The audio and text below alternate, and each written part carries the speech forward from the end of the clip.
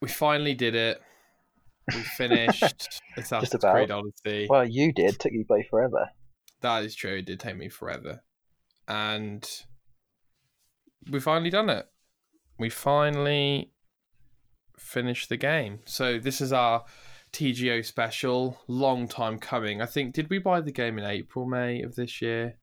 Oh Recording god. in Well, yeah, August. it would have been about a month after everything went into lockdown, I guess. I Yeah. think I already had the game, but I hadn't played Okay. it yet. So I bought it yeah. especially for, and we finally did it. It only took me a few months. It took you a week, Yeah, 110 hours over week and a about half. 10. So 10 times 10, 100. About 11 days or so. Took me 150 hours over weeks. Yeah. So this is our special. We're going to have a deep dive, completely spoiler filled, of Assassin's Creed Odyssey. Going to talk about everything we want to talk about and cover with this game. We're both big Assassin's Creed fans. We've both played every mainline entry into the franchise. Creedcast, hashtag Creedcast. Mm. And I think the best place to start, Jay, getting right into it really, is at the end, in Okay. a sense. Don't give me your verdict, but what were your expectations of this game when you started playing it? Hopefully, by the end of the game, I would know a little bit more about where it was heading. The franchise or the game? The franchise, I guess. Just like hopefully there'd be like an answer to previous questions that I'd had. But again, I left it too long, so I kind of just forgot what I was expecting, really. If that makes sense. Sure. Yeah. Yes, because you finished it a while ago from recording. God, So yeah. so we have two different perspectives here. So I finished it like last week, I think, today. And you finished it weeks ago, months ago. So we've got two different perspectives here on our thoughts of the game after finishing it. My expectations of the game was that I didn't really want to play it after the exhaustion of playing Origins. So anything was a good thing at this point, but I did know the reputation it had of being a really good single player game, and I know that it was apparently humongous from the get-go. Mm. So let's start with the protagonist, Jay. What do you think of Cassandra? She's probably one of the best ones. Like, I'd say the best protagonist we've had is probably Ezio, Sure. more than likely. I mean, for me, it probably goes Ezio, and then it goes Jacob and Evie, Evie. and then it probably goes Cassandra. I mean, Cassandra might even be like up there with Ezio at this point. I don't know.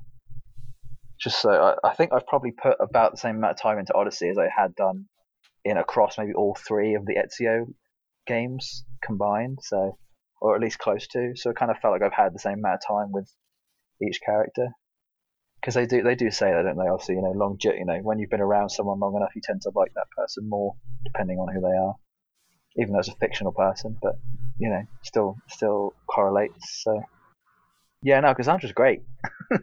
I'm so glad I didn't pick Alexios. He's a bloody ass.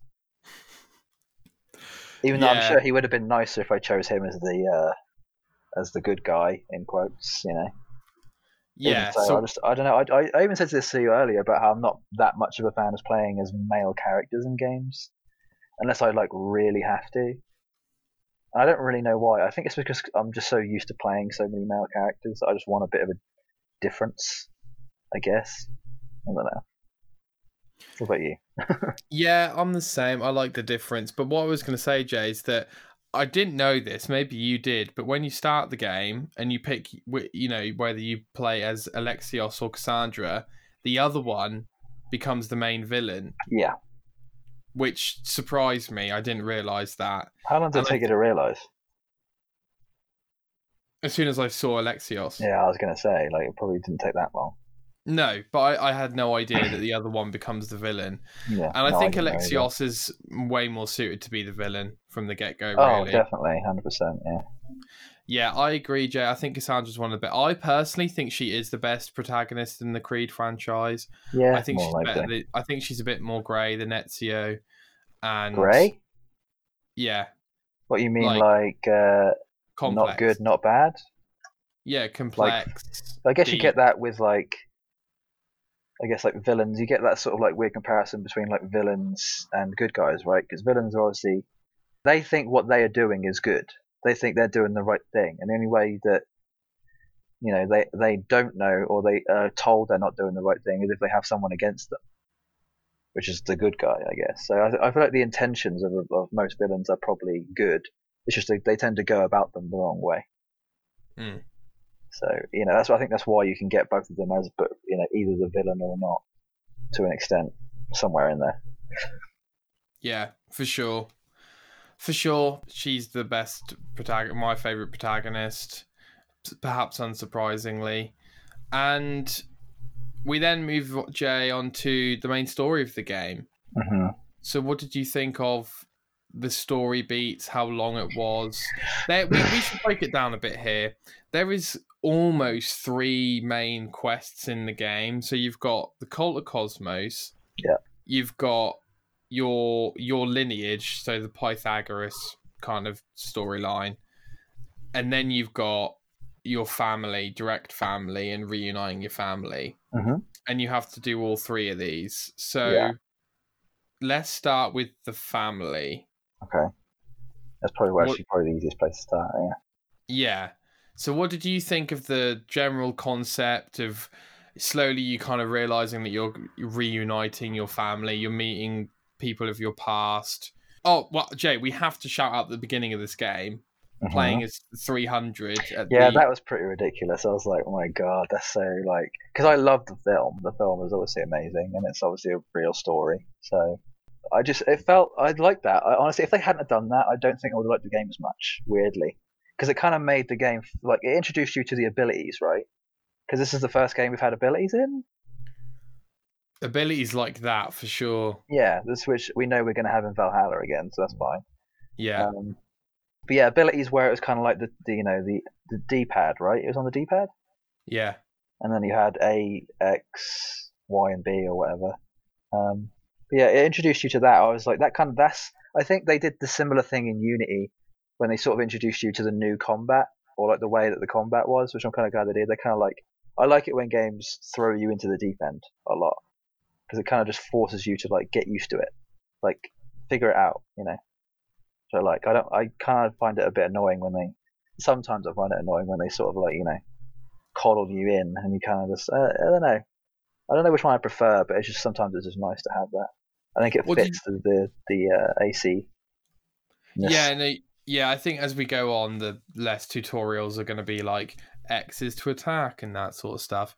It's funny though, because it jumps you into playing as 300 as Leonidas, I think, at the Gates of Thermopylae, and you're using a spear, I think, and I think spears are the worst weapon in the game, personally. But yeah, I'm not a fan of those. I used them very rarely. I think the weapons I used most were probably sword and warhammer. I think were my two bigger ones, like the 2-handed hammers. They're probably my favorite.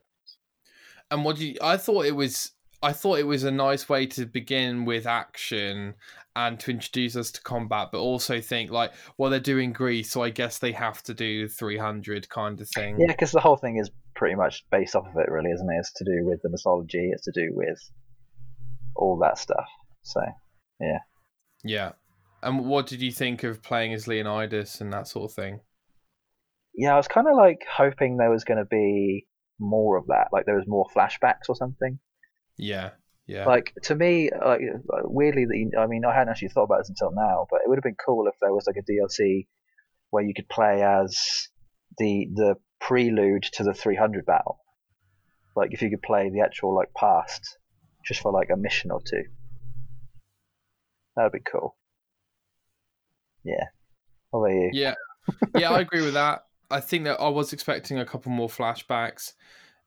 Again, it feels like it was a necessary thing to do, because when they do the locations, Jay, I think there is an element of we've got to make sure we cover everything in the mythology we want to try and cover, because it's unlikely we're going back there. Does that make sense? So I've talked about that before. Yeah. But what did you think about Cassandra being Leonidas being Cassandra's grandfather? What was your thoughts on that? Yeah, so that's what it was, wasn't it? Leonidas. So Leonidas was your grandfather. Grandfather, Marine, your his mum, mother, was and Leonidas' daughter. there you go. That's the correlation. That's the one I was trying to find. Okay. So your dad is just some like awesome warrior, right? Awesome Your Spartan dad's Pythagoras. who just so happened to. Oh yeah, you're right. You're right. No, I mean like your stepdad then.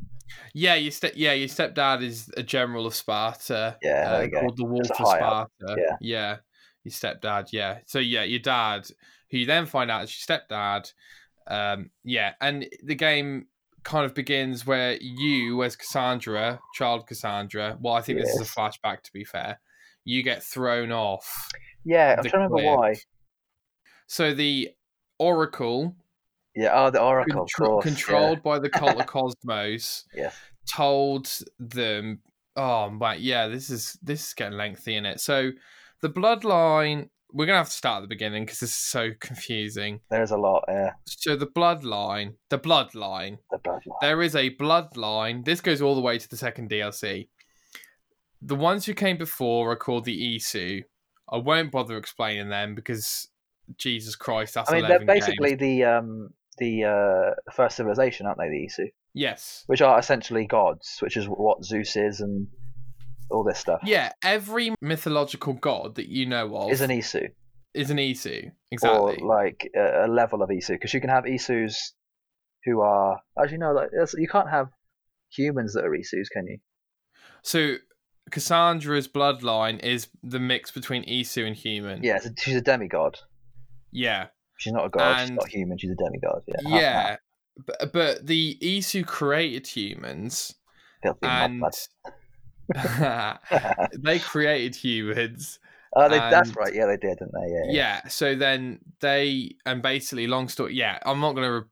That's a whole Assassin's Creed thing. I have a video on that, but yeah, essentially, you're half Isu, half human, and the Cult of Cosmos want to kill you, which is basically like a version of the Templar Order, if you will. They want to kill you because you're a threat to them because of your power. And because Juno probably told them to, right? Maybe. I think I think that was basically what the ending was, is that Juno was behind everything anyway, because she's been behind everything this entire time. Yes, that is true. We will come on to that. So, let's have a think here. So they want to kill you. So the Cult of Cosmos control the Oracle, who tell everyone in Sparta, your children need to die because they're a threat to Sparta. Well, wasn't it that the brother needed to die and not necessarily you? But then you end up pushing someone off the cliff, so now you need to die because you killed someone. Yeah, I think that was it. Yeah. So they killed baby Alexios, or tried to. And then Cassandra kills the guy, threw him off. Yeah. And then your stepdad throws you off. Yeah. But you both end up surviving. Yeah. What did you think about that, Jay? Well, they had to. It makes sense. But you're just going to die at the beginning of the game, are you? Well, no, but I got Cassandra not dying, and then as you're thrown off, you kind of find Leonidas' spear, which becomes your main weapon. Yeah, that's cool. And you have no hidden blade, which I don't like in this game. Well, technically, your spear is your hidden blade, right? Because you can throw it later, I guess, or whatever. Yeah, I miss hidden blade, but baby survivor, and I was like, give over. I mean, they're bouncy. They're supposed to be able to survive from heights, aren't they? Is that a thing? That's how that's how babies have evolved over time. Right. Is that if you drop them from a great height, they're supposed to be able to survive it easier than anybody else. Their bones are rubbery when they're first born. Interesting. Yeah, that's why they're so malleable. They're basically like clay. Just mold. So, mold the head. That's why you can't. That's why babies have that soft spot on top of their head, because their skull isn't fully formed. Yeah. So yeah. Or whatever. Okay, yeah, so they survive, and then the Cult of Cosmos capture Alexios, train him. This confused me. They trained him up to be Deimos, which is code name for like a real tough guy, basically. Yeah, basically like a warrior or like a killer assassination type thing. Yeah. So what did you think of your brother being the villain, Jay? What did you think of Alexios, Deimos in general? Well, they kind of give you like an option, right, throughout the game to try and like win them over. Yes. Same with like other family members to be able to like join you at the end. And I felt like even from the beginning, I was like, "There's no way I'm going to be able to win this guy over." so I didn't I even felt the bother. same. I I was felt like, the screw same. you, you've already made your decision. I don't care what you want to do. I'm going to get rid of you, regardless of what you do. You know, like I was just like, I wasn't having it. I was like, dude, you can't see the bigger picture here. What are you doing?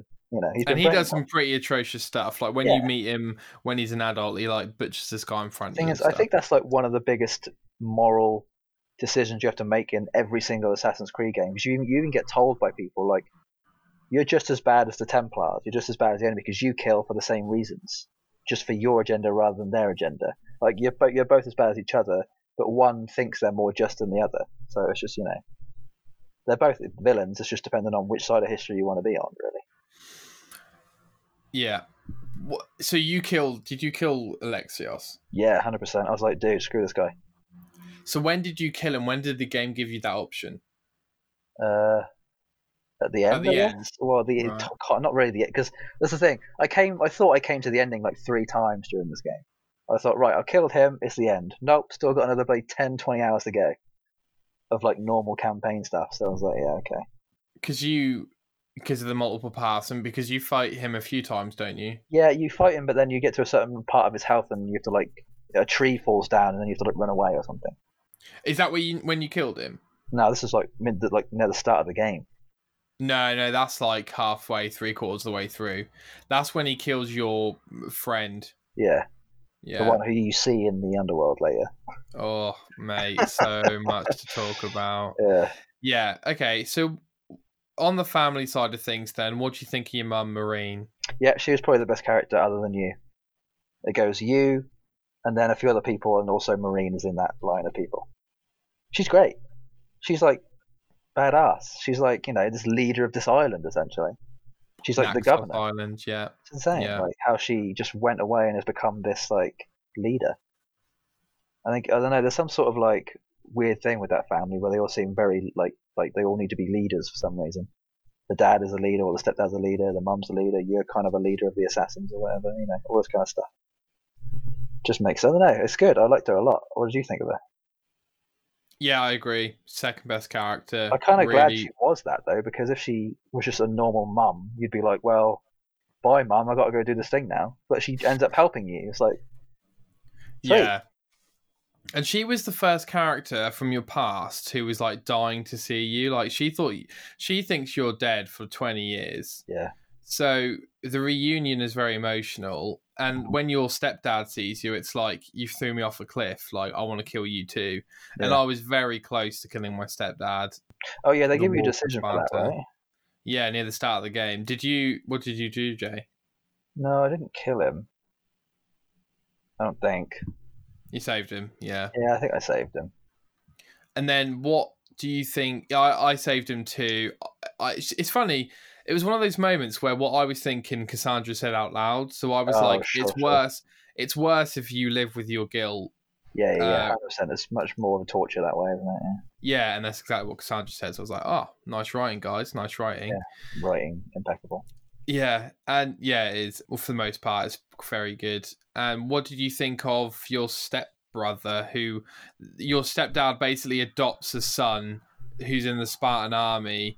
I can't remember. Maybe, Jay, I'm looking for a friend here. I can't remember his name, but he's looking for it. Yeah, he adopts a son almost, and you meet him, and then it all gets a bit complicated. What did you do with him? Do you remember? Yeah, I didn't like him. I know that. Yeah, me too. I don't think I killed him. I just sort of like shoved him off. I was like, get out of here. Don't be a part of my life, basically. Sure. Yeah, I didn't like him that much. Stentor. His name's Stentor. Okay. Yeah, I let him live. So Jay, maybe we should go over who. So was everyone alive in your ending apart from Alexios? Phoebe was dead. That's not a choice. I know, that's what I mean. Oh, okay. Phoebe was dead. The funny guy on the island, the fat dude or whatever his name was. No, but just your direct Just line. the direct family. Yeah. I think everyone was alive apart from Alexios. Yeah, Mum and Dad were in my party of people. And how? Oh yeah, because the ones who are alive go to your ship at the end of the game, don't they? Yeah, the guy, the stepbrother wasn't part of my ship though. Right, I just kind of like told him to go away. I was like, yeah, I don't really want anything to do with you. Okay. How did your mum react to you killing Alexios? Yeah, they didn't like me very much. What, you my man, dad? Yeah, so the end scene where you have like everyone Yeah, around the table. So if yeah. you have the happy ending with everyone there, it's all like a party. But if you have it with just mum and dad, it's very like somber and kind of like awkward. It's Oh, kind of cringy, honestly, because right, they kind of can't look at you. They kind of right. think, well, you've got the dad's like, well, you got rid of my son, and the mum's like, you got rid of my son. So what are you doing? Oh It was God, weird. It was a very unhappy ending for me. right. They kind of like don't like me anymore. Interesting. Yeah, Yeah, it was kind of I weird. I got the everyone's alive ending. Mm. I Stentar was there, or Stentor. My stepdad was there. Marine was there, and Alexios was there. Mhm. So I was like you, Jay. I was like, "There's no way I'm converting it. The game's gonna make me think I can convert him, and I can't." And then I kept trying to, and then towards the end of the game, I was like, "Screw it, I'll try. If he kills me, like it's game over screen. Like who cares?" So I, yeah, I ended up trying to convert him, and he eventually let his, Yeah, I let think his there's guard literally down. one instance where if you say a certain thing and then the other certain thing, it's like a point of no return, essentially. Sure, And I think sure. I hit the bit where it was point of no return, so I couldn't even convince him if I wanted to. Yeah, I yeah. was too late. And you mentioned, Jay, one of the most important characters of the game, Phoebe the orphan. Yeah, she's very important because she makes a very large appearance in the DLC, which is great. I thought that was amazing, and it's actually a happy Very. ending for her, isn't it? Yeah, So she yeah. ends up finding her parents, and Well, how I did can't you feel actually about remember. Phoebe in the? Let's leave the DLC for the time being, just because of Sure. how confusing it is. What did you think of Phoebe in the main game? So I thought she was you great. I thought she was wonderful. Like you kind of like were her mentor essentially, weren't you? But she obviously yes, she wasn't a god, so she only had as much as she humanly was possible, I guess. yeah, and Yeah, I you was met very her on sad.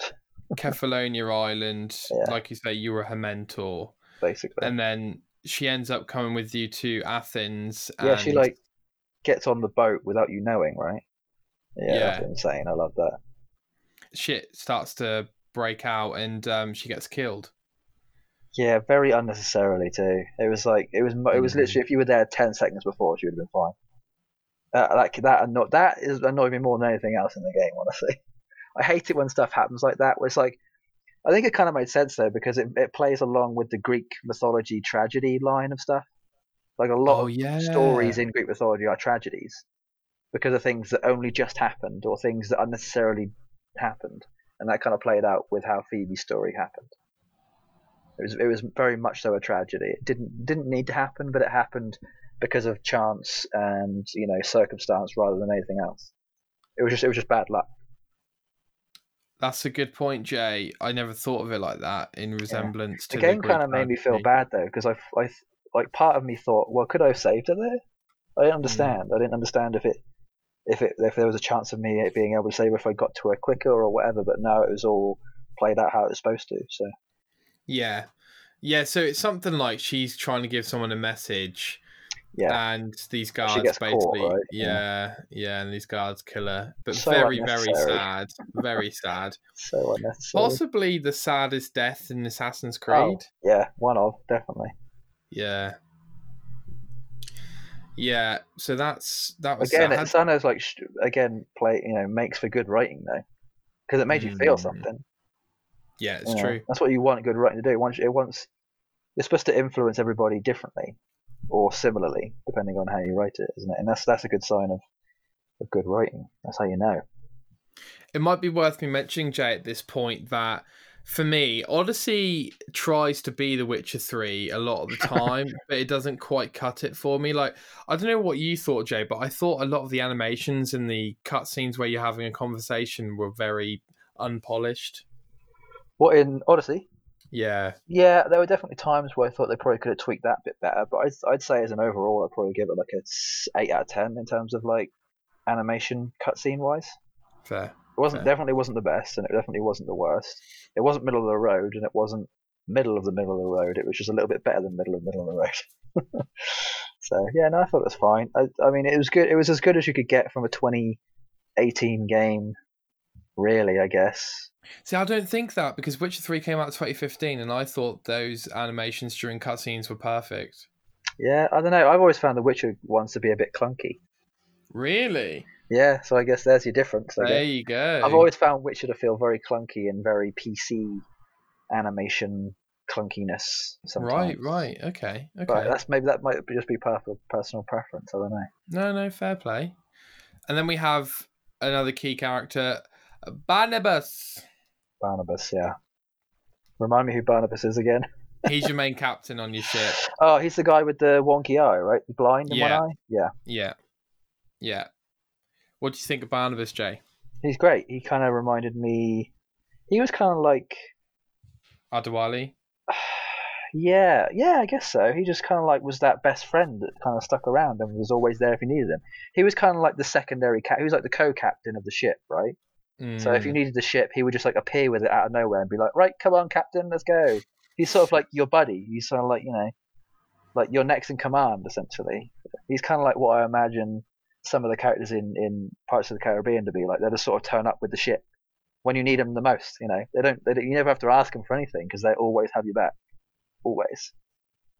Great. absolutely. He backs you up no matter what you do, That's. and I he's think a really we cool could just say character. this as a general, but every character in this game was amazing in terms of the friendly ones, I guess, and even the bad Yes, ones. Every character had a brilliant character arc. I can't that's think of a true. single character that disappointed me, honestly. Other than I guess the stepbrother. The stepbrother was a bit naff to me, but other than that, even like the pirate lady was amazing. Right, yeah, the one who's with Marine. Yeah, Yeah, every character just felt like it felt like a movie, like you were being introduced into a character that had depth to them, which again just lends itself to the good writing and character building and world building. Like I want every game to have that. It just felt so big from the get go, but it never really felt too daunting, though. I will say, like all these new characters, it felt like the pacing of all the new characters coming in was quite nice. It didn't feel like too much of a rush. I don't know if it's different for you or not. no, I think that in terms of the character introduction, it was perfect pacing. It Mm. wasn't too many, like a lot of open world games. I think the gameplay wise, it was overwhelming, but character wise, really good pacing. And to be fair, when you look back, I think the characters are quite memorable. So actually, they're probably better than you even realize when you're playing it. A lot like Borderlands. Borderlands tends to do quite a good job at making characters memorable. They're not all like the same character, just with a slightly different nose or something. Like they're Yeah, actually different. They're built different. yeah, Especially that bloody pirate lady. She was mahoosive. She was like a bloody Amazonian. That woman was yeah. massive. Forget Abby. Fuck yeah, Yeah, literally. she was huge. There was some other. I don't want to go into every figure, but the kind of No. one that sticks out for me.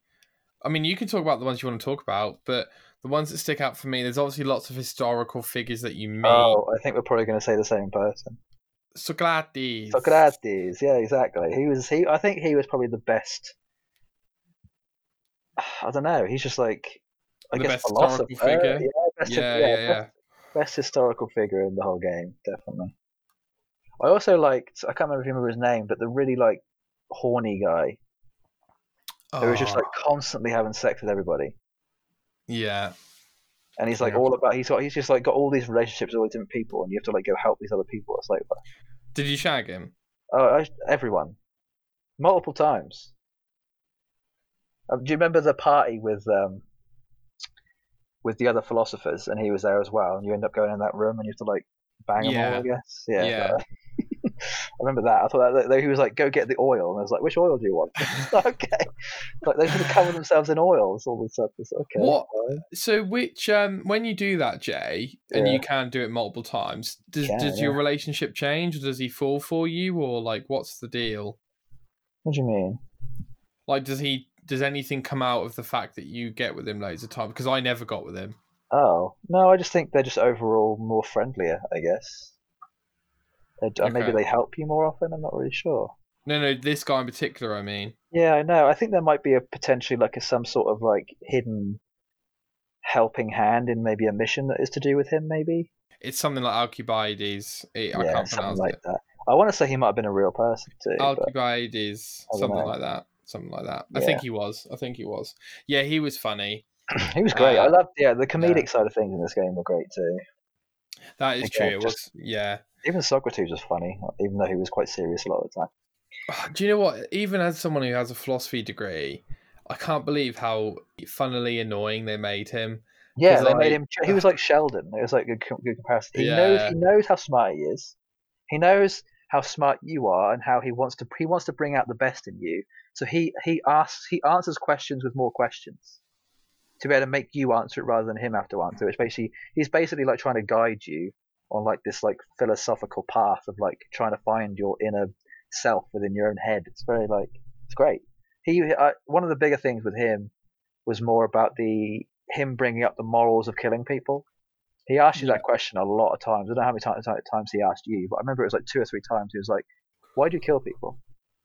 Why do you do it? Why do you really?" He had to like really get it out of you like properly. It was very self-aware of the game to do that. So it was quite cool. Yeah, definitely. enjoyed that a lot. Yeah.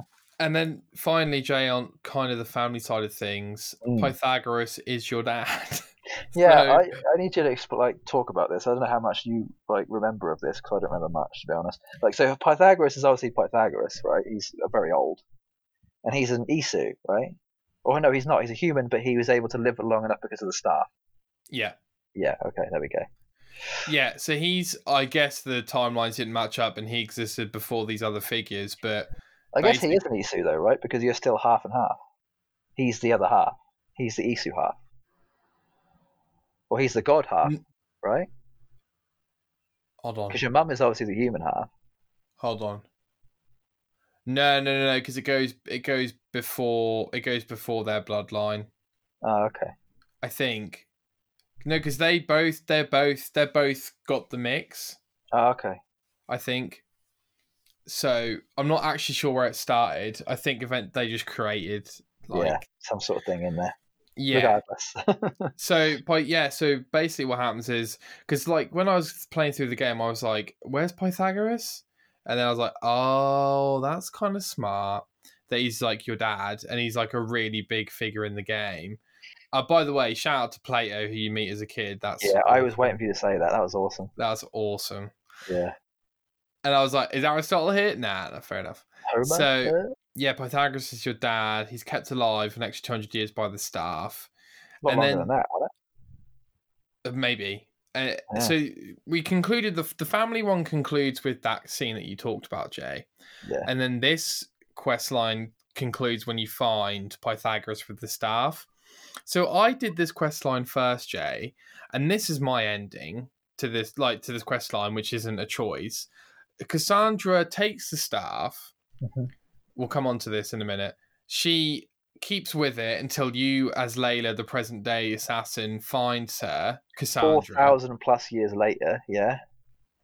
Or close to that, at least. Cassandra gives Layla the staff, and I was like, this is a great ending. And then I had an extra 20 hours of game to play because that was only one of 3 quest lines to finish. How weird is that? It did feel weird. It honestly felt like a game that had 3 campaigns, which it basically was. But I feel like because of that, the endings felt so much more weirder. What, like lackluster or just... Yeah, like, oh, look, Layla's got the staff. Oh, no, sorry, you've got to finish this family quest line and do all this other stuff before. I guess that was remedied, though, by the DLCs, right? True. At least we got the remedy for it. It's just in between the remedy, there was a bit of confusion. Yeah. Would you say that ruined the experience, or...? I think it definitely dampened on the ending. Dampened, that's a good word, yeah. Yeah. Okay. I kind of felt a similar thing. I wasn't too fussed. I kind of figured, well, they're gonna fix this in the DLC, so I'll just wait. It's fine. I mean, I'm sure there's still plenty to come. Because I think ultimately Pythagoras really only had you because you were supposed to be like a weapon, right? That was the whole point of having you. Good point. Yeah, he's like, that kind of made me think, well, should I really care if you're my dad or not? Because you just used me, or you made me because you needed, the future of the human race to be slightly different or something. It kind of made me not think of him more as a dad, more of a scientist who was just doing experiments, and I just happened to be the rat that he birthed from another rat. If you know what I mean? Kind of felt a bit weird, a bit like in a cage. Kind of like, oh, okay. Yeah, you're right. Good point you bring up, Jay. Yeah, because you're really curious who your father is at this point. Mm-hmm. And he was like, yeah, we basically brought you up to be a weapon or whatever. And I was a bit like, yeah. But he kind of he talks about it in a way that makes it so you kind of have to agree with him. Yeah. Like by the end of the conversation, I was like, oh, I kind of agree with you. Actually, it makes sense. Like Yeah. if I'd rather not had been born this way, but if I have to do something, you basically are born to be a martyr, essentially, aren't you? You're Hmm. passing along this staff to be able to live long enough to pass the knowledge of previous holders to be able to continue until we eventually win, in quotes, and Hmm. defeat the enemy. So I can kind of like, because obviously the next staff holder is Layla, right? So Hmm. we kind of have to wait and see how many years it takes from Layla until we finish everything. What's going to happen next? Like, I think the biggest question out of all this is Layla going to be in the next Valhalla? Like, is she going to be a part of everything? And how is she going to be involved? Well, that's a nice segue, Jay, onto the present day side of things. And for the record, Jay, it always feels like when Quebec do the Assassin's Creed game, so much more happens in the story. Yeah. Like, if you look at Origin's present day story compared to Odyssey, it's night and day Oh to how yeah, much actually happens. yeah. But present day story, Jay, I think we mentioned this earlier when we first started playing the game, but what did you think of, we're playing as Layla again from Origins. She's got an extended team. We've got Victoria. There was a little hideout which had lots of cool Easter eggs, which I think we've maybe talked about. Splinter Cell Easter egg, Syndicate Yeah. Easter It egg. was basically all the Ubisoft stuff, right? Yeah. Whereas in What? Origins, it was Final Fantasy.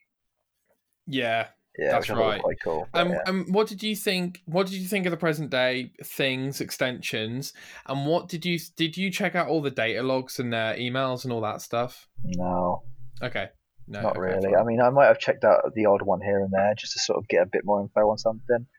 But that's the thing. I have a bit of a love-hate relationship when it comes to collectibles and audio logs and stuff like that.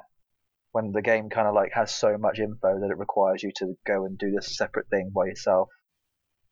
I'm actually like just starting like I'm a bit annoyed and fed up with Assassin's Creed in general, Okay, but only when it comes to the story. Like I feel like the story's gone on so long now that I feel like the Assassin's Creed story could have been finished a game ago. Like they definitely could have, but the only reason they keep going is because they feel like maybe they don't have an ending and they don't know how to end it, right? Or maybe that there's just so much more to tell that why would you ever want to end it anytime soon? I just kind of feel like there should have been an ending by now. Like it's just gone on way too long.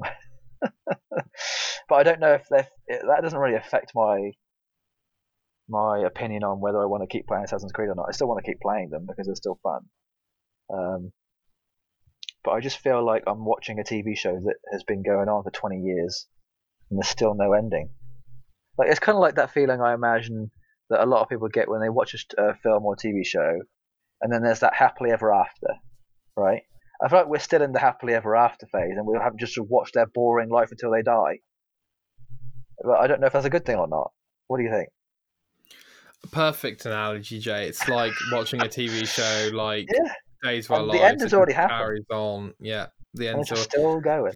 I think the conundrum they have, Jay, is hardcore fans like me and you can just about grasp what's going on, which is a Yeah, problem, right? just. And furthermore, they don't know how to carry on the story while carrying on making the video games. And it feels like we're starting to draw to a close again, but we felt like that at AC3, and then AC4 almost reopened and Yeah, started 100%, broadening again. 100%. So it's definitely, and like we've got the reintroduction of Juno, which we'll definitely talk about in a bit. But like, yeah, it does feel like, guys, do you actually know how this ends? Do you genuinely know how this ends? Because I don't think you do. I think I do. Do you want me to give you like a prediction? Sure, It's going to end like this. You ready? I'm ready. There is no ending. No, and I mean this in this instance. So that the ending will be, who knows? The ending will literally leave you on a cliffhanger that will never ever get resolved. Either that, or it will end with the world just blowing up again. Essentially, there being a second apocalypse, and then that's it. Just happens again. It's just dumb. I don't really see how else they could really finish it. Really, like there really is no good way of finishing this story at this point. I don't think, unless all of a sudden they come up with it and then it's just amazing. I But think there is a I way don't they think can they'll do ever be able it. to end this, right? Like the money, there's too much money involved. People will. So like it's like Call of Duty. Why would you ever want to end Call of Duty? There's so much money in it. Well, that's a good, Jay. I'm glad you brought up Call of Duty because this is just what I was thinking. You can end the story without ending the franchise. You just separate them. So you end. So like, let's say they finish the story in Odyssey, right? And all they do is they finish it and say, oh, you know, the Templars are still active and they're still doing projects and history. And then every game after that, that's just what the context is within the story. That's all you have to do. Kind of like a comic book. Exactly. Like the same characters are involved.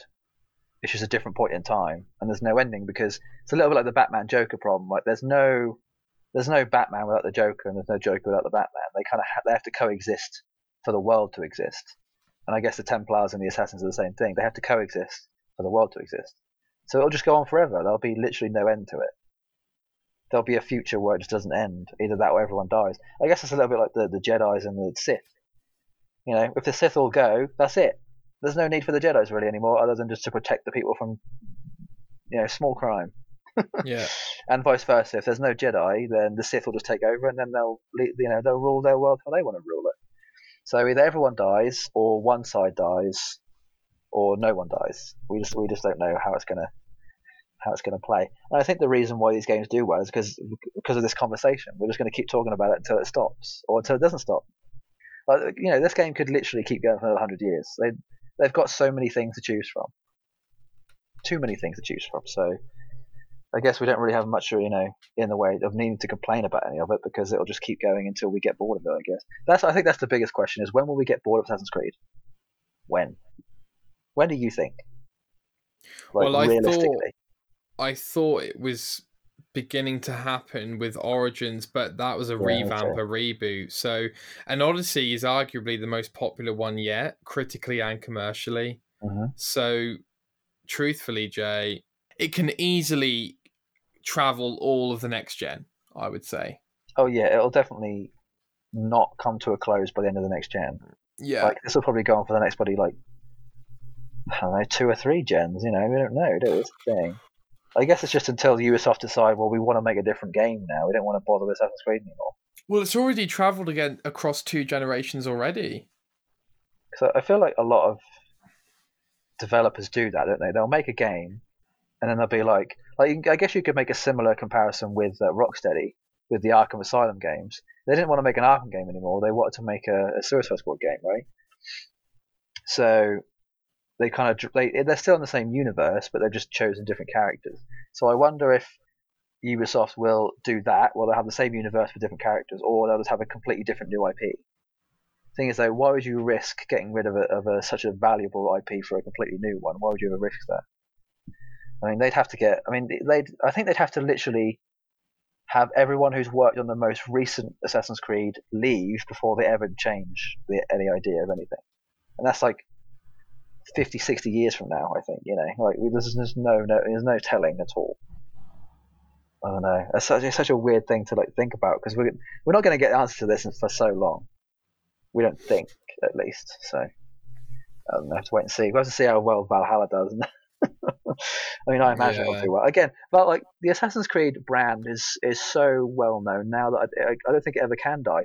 It's kind of become its own Marvel and DC, isn't it? It's true. Marvel and DC will never die. They've been around for 80 plus years already. Almost 100 years at this point. You know, it's for what it is. I do think it gets away with murder because I can't imagine a Call of Duty like Modern Warfare. I can't imagine that lasting 2 generations, as in the story. I mean, story-wise, no, but in terms of the same ideas of it just being shooting and killing people, yeah, sure. Yeah, sure. Yeah. So going back to it, Jay, present day story. What did you think of the continuation of Layla and some of the other elements being introduced in the present day stuff? I don't know what to think about Layla ultimately. Okay. I guess she is obviously just a part of the bloodline, right? Is she? So she is the same bloodline. Yeah, she's Cassandra's great 1,000 times great granddaughter.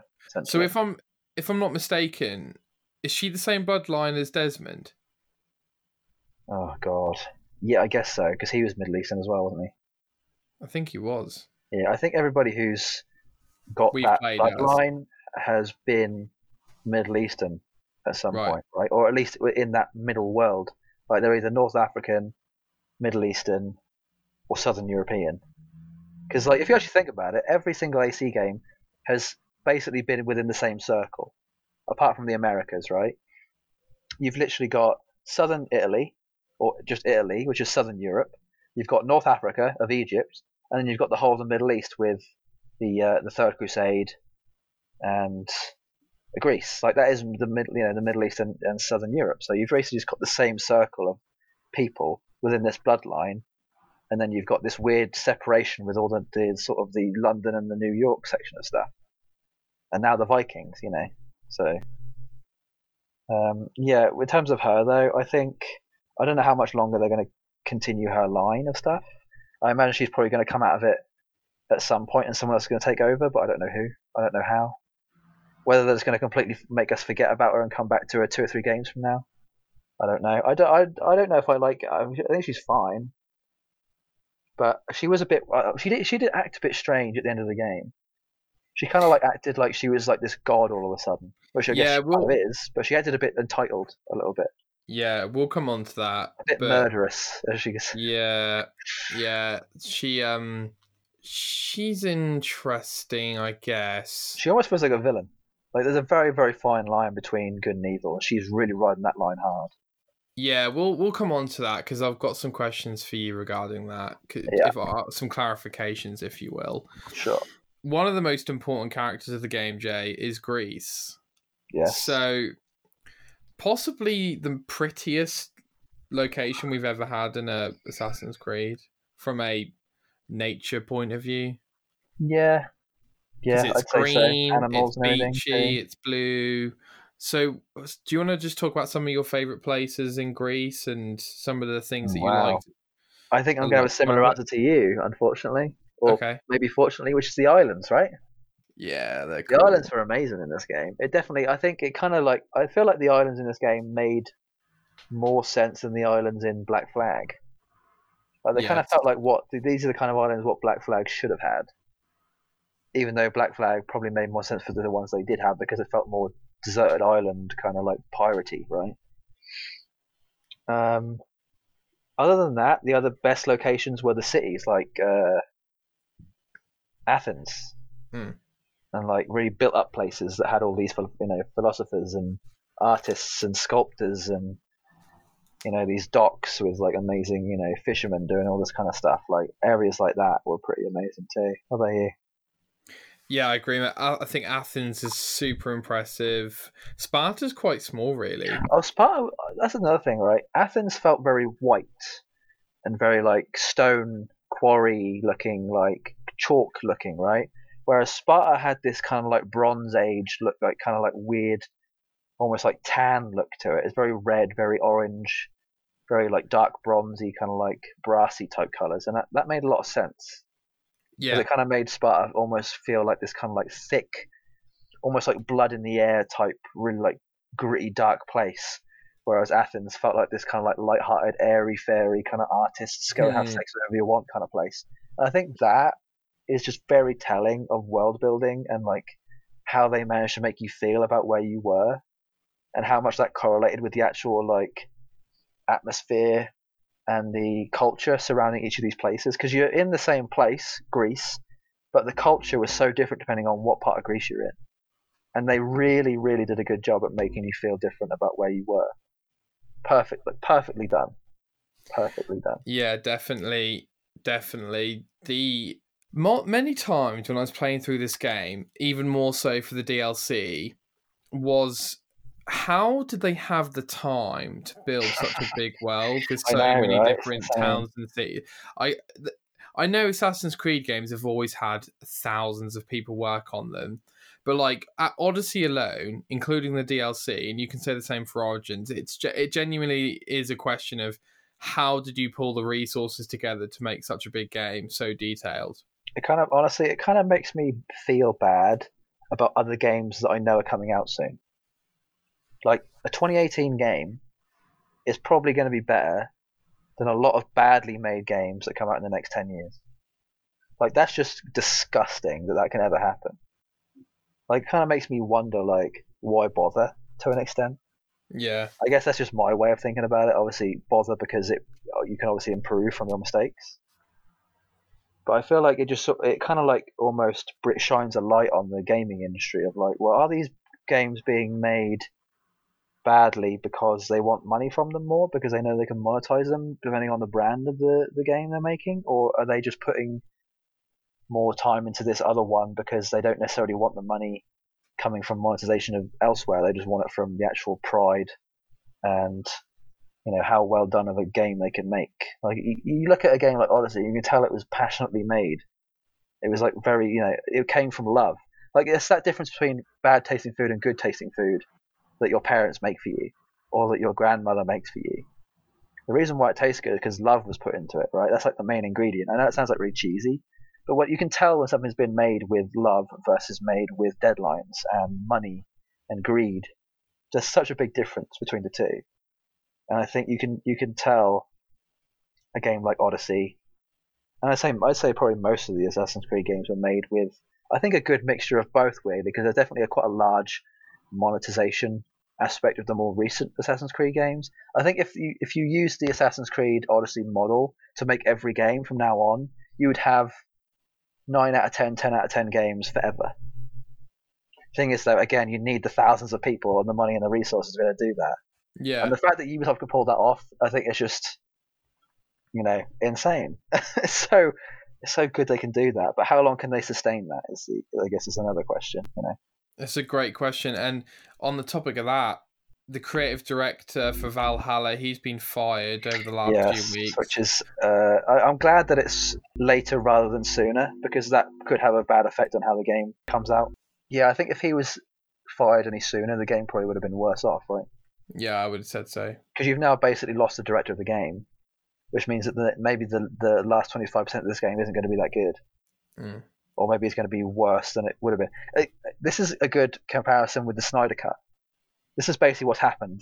This game was made by Snyder, and we'll say, the more recent director who got fired, and now we're getting Joss Whedon for the last half of it, and it's now not going to be as good as it could have been, potentially. Could be better. Could be better, exactly. We don't know. It's a gamble that most of the time I don't like making, or being seen made. But again, they have to save face, right? They have to basically go, well, do we want bad marketing on this, or do we want, the good or better? And the question is, how soon after Valhalla do they do the next one? Do they leave it another year? Do they do it the year after? And furthermore, is it? I think we both agree that Valhalla is an extension of this third wave of AC games, so the Origins Odyssey template. Yeah, no, I think there's 2 years difference between this one and Valhalla, right? Or Odyssey and Valhalla. Yeah. So I think we're probably going to get one end of 2021, and it'll be I feel like because there's 2 different studios that make these AC games, right?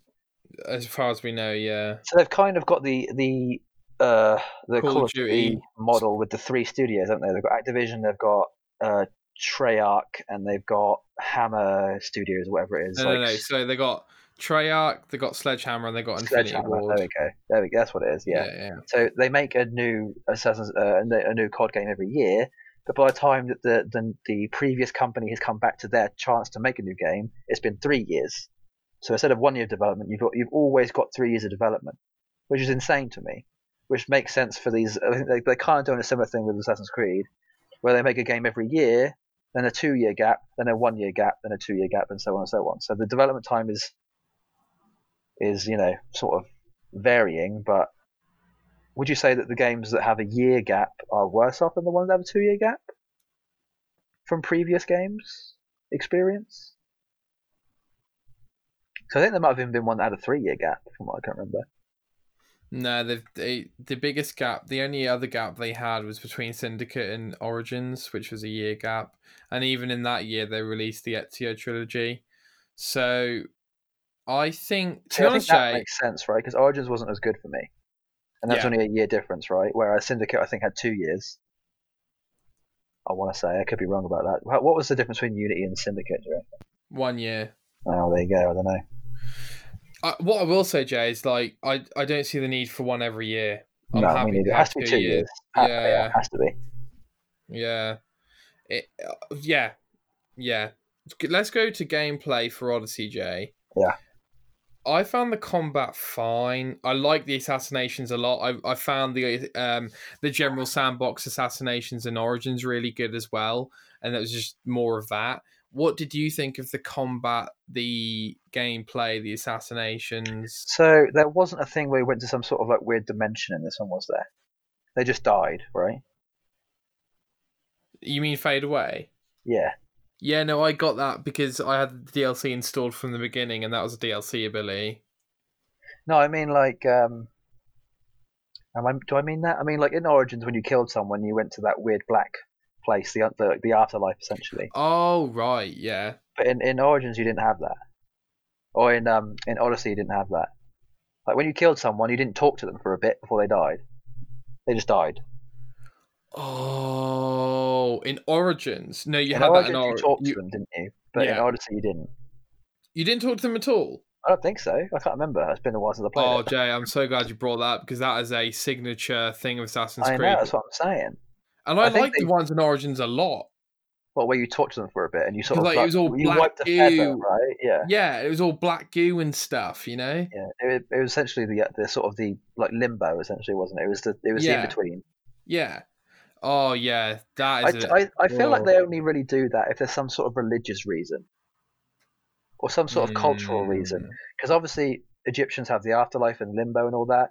The Middle Eastern, like Altair, kind of had a similar type thing. It was all more to do with like religion and Well, they that did kind of it stuff. in Assassin's Creed 2, though. Yeah, that's Catholic though, right? He was religious to a degree. Yeah. I think that's a big... That's a... I didn't notice it, to be fair, but I think they should have put that in. I can't remember if they had it or not. Yeah, no, I I don't bet they think they probably did. should have done. I I don't think they think they will. They will did. in Valhalla. They'll have that. They'll have some sort They of like definitely... Valhalla. They definitely didn't have like her wiping a feather or anything, and they No, didn't have the nothing like loading that. No. screen either. Well, there Oh you go. yeah, they've got to do it for Valhalla. They have to. Yeah, because if you die on the battlefield, you go to Valhalla. There's all this like afterlife reincarnation stuff with the Vikings. That makes sense. But in terms of combat gameplay, yeah, I liked it a lot. I'd say it's probably the best one so far in terms of this era. Like the weapons were a lot smoother. The sort of loot in general was just much nicer and much better put together. The combat I think was fine because you had all these abilities now, so it kind of felt more like an actual like ability game. Like you've got games where it's just mash square or mash triangle, or whatever, like a little bit like a Batman game, which is what previous Assassin's Creed felt like. Counter this and then just attack or wait for a thing. You still had that, but you had that with abilities, and the abilities just made it. I think it made it feel more godly. I think that's the reason why they had abilities, right? It's because there was gods involved, which I imagine is like maybe it's like some sort of mythical thing, which again makes sense in something like Origins or Odyssey or Valhalla, because there's this like religious, godly, worldly, mystical, spiritual thing going on. So it kind of makes sense that is a thing. So yeah, I liked how that came to be, and I'm glad that I'm hoping we see more of it. I like the fact there's health bars, makes it a lot easier. I like the fact that enemies are level based, so they're harder depending on what level you are. Was there a thing about like heavies and stuff? Were there like enemies that were heavier, like brutes essentially? There was that, wasn't there? Yeah, there was more shield. Yeah, there were, and there was Yeah. shielded enemies as well. Yeah. And then like people with bows and arrows and stuff. Yeah, no, I thought it was fine. I don't think you could have improved it much. There was no real necessary need for any other enemy type. I don't think.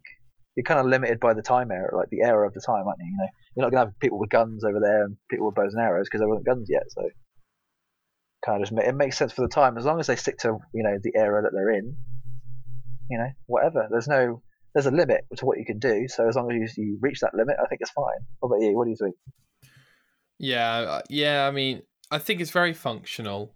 I don't have too much passion about it. Is what I would say. I mean, it didn't feel like heavy or like it felt quite it did smooth. feel light. Yeah, I guess maybe I'm getting a little bit of fatigue from that general counter. I know this is the typical Assassin's Creed thing, whatever, but I found more often than not, Jay, spamming the attack button, just wanting the combat to be over because I had so much fun assassinating. So yeah, Okay. yeah. So I ended up boosting all my stats towards combat because I was like, get me out this encounter. I just want to assassinate people because I feel really cool when I do that. Yeah, I guess that's probably maybe the downside to Assassin's Creed is you're definitely doing a lot less assassinating. Yeah. Although I feel like the assassination part of Odyssey was quite good. Like it wasn't, awful. No, I no. like the fact that you could throw and basically teleport to someone. I thought that was bloody Yeah, that was amazing. awesome. That was awesome. The fact that we're probably not going to get that again in Valhalla annoys me a little bit. It's kind of like going. I don't know if you ever had this with you ever played Call of Duty, but there was a Call of Duty where you run around on the ground all the time. But then there's one where they had jetpacks. It's kind of like going from jetpacks and then back again. Like a similar type thing. You've sort of been given this like upgrade. Now the upgrade's being taken away from you. It's like, oh, okay, fine, I guess. Yeah, I like the assassination in this. I don't think it was. I think just because it's different doesn't mean it's necessarily worse. I definitely feel like Assassin's Creed's sort of gone in that direction now, where it's more of an action game and less of a stealthy game. The game stealth definitely still is prevalent and makes sense for how it's doing it. It's just different. So would you rather the Assassin's Creed game be more about close-up assassinations now? Oh yeah, for sure. Yeah. Yeah, I feel like that's we've sort of had that, right? We've had our cake and ate it at this point. Eaten it, ate it. Yeah, and they are trying to like you can either go in heavy combat or you can assassinate. But like, and I think now look at Valhalla, it's being like, well, Vikings don't assassinate people, I so mean, they've got hidden blades in this one, thankfully. that's true. That's true. That's true. But yeah, I think you're right, Jay. It's just that I'm just saying that when I get into combat scenarios, I'm just like, get me out. I'm not having fun. See, I kind of have the opposite to an extent. I think I have maybe like a good like a Goldilocks version Oh of that. yeah, yeah. Yeah, which is weird. Again, makes sense for me. But I like the combat. I didn't love it. I liked the assassination. I didn't necessarily love it. It was kind of like I'd give the combat and the assassination like a 9 out of 10 rather than a 10 out of 10. Like they don't quite hit exactly where I want them to be, but they're damn near perfect. Hmm. So I'm kind of like not too fussed about having to complain about it too much. I can definitely see what your issue is, and I think that's more of a nostalgia thing, right? Probably, Like probably. you're missing the days where you didn't have to like get into combat and think about what weapon you're going to use next. Like Assassin's Creed used to literally Yeah, just be pull out your sword and kill this guy, but now it's you're more about right. which weapon do I use and which is going to be best Yeah. for me. There's a bit more mental preparation beforehand. Even though I like Odyssey more than Origins, and I do like most of the RPG elements in it, there is too much for me for being an old Assassin's Creed fan. Like, there is Yeah, definitely an element of, oh, I do actually wish I could go back and, like, I miss, we're getting the property development mechanics back in, but in Valhalla, but there is definitely an element of like, yeah, I don't know if I don't really think I'm still on board with Assassin's Creed being a full open world RPG. Truth be told, I'd rather have a 20 to 30 hour Assassin's Creed game where I'm in a oh, I city see what you mean. where I've got proper story with proper characters, and I'm not saying Odyssey doesn't have that, but I still kind of miss that era. And I think Syndicate and Unity are very underrated, and I think in a way they were the peak of that type of Assassin's Creed game that I like. In a Mm. way, Oh, in a way. I agree, definitely. But I don't know if you're maybe having this feeling because you're a lot closer to having just finished this most recent one. But from personal experience, I've now spent enough time away from Assassin's Creed for me to now start to want to play it again, but only ready for the next one.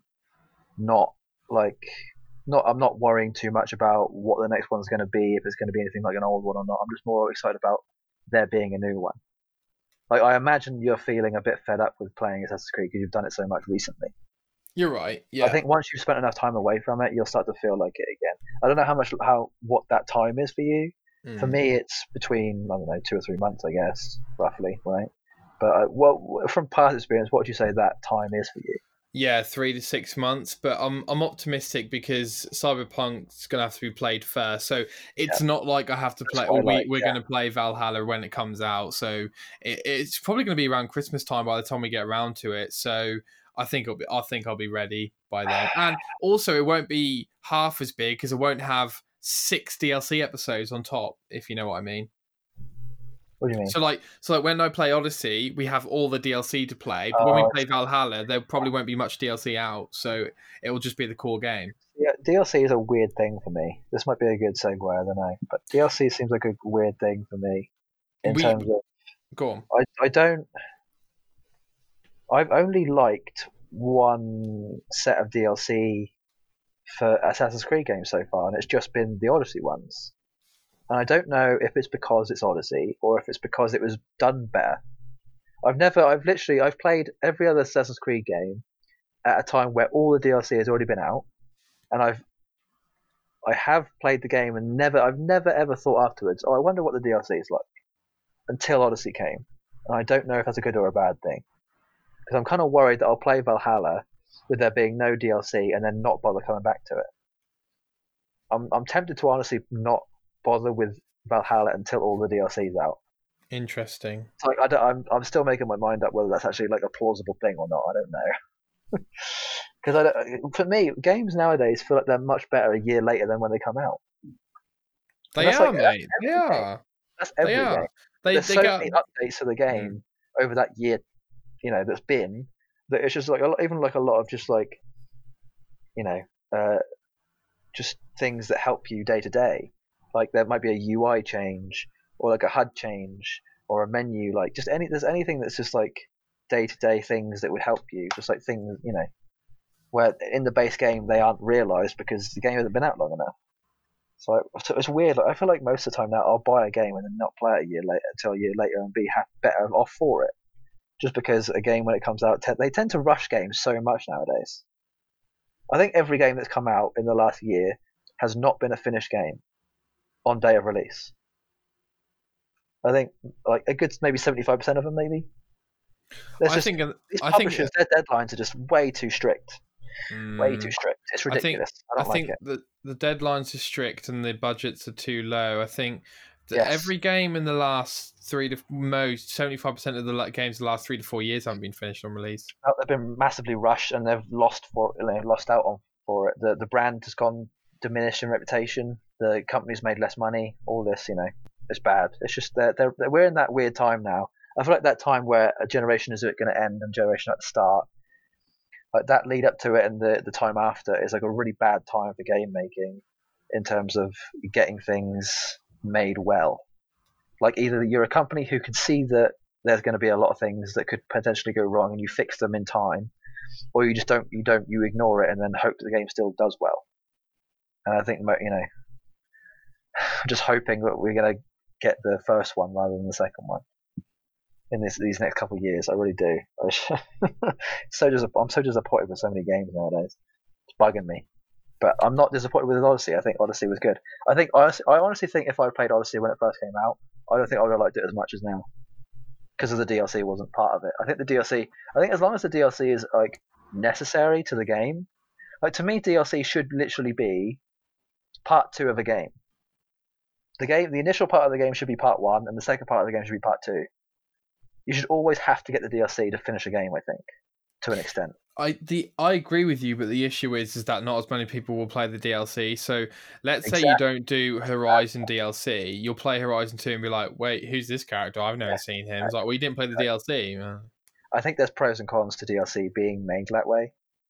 But either I think the good side of that is that a game can be rushed and then finish in the DLC, or you make the whole game and there's no DLC and you don't rush it. You spend another year making the game to finish it. That's why a game is so much better a year later, is because the game is actually finished a year later. It's not finished when it comes out. It's half done. It's only half done. That's what DLC is for most of the time. It shouldn't be that way. It should be make the whole game. Day one release should be 100% done. I don't know. I guess budgeting is maybe a big part of that. I don't know. It's true, but the great. Let's move on to the DLC for Odyssey. So the incredibly risky thing that the developers did here in Odyssey is that the DLCs in this game, as you say, Jay, are part 2 and 3 of this game. Pretty much, if you don't play this DLC, you will miss out on vital information to do with the story and the characters. And that is so bold. And the DLCs are so large especially the Fate of Atlantis ones, are just so big. Mm. And let's talk about, so the first DLC expansion, Jay, both are broken up into 3 episodes. The first one is called Legacy of the First Blade. Yes. So I think the main thing we should talk about here, Jay, is the fact that you have a child. You certainly do, and that's how the continuation of the bloodline happens. I guess I'll skip ahead a little bit and say that basically your kid turns into, I want to say, the father of Aya.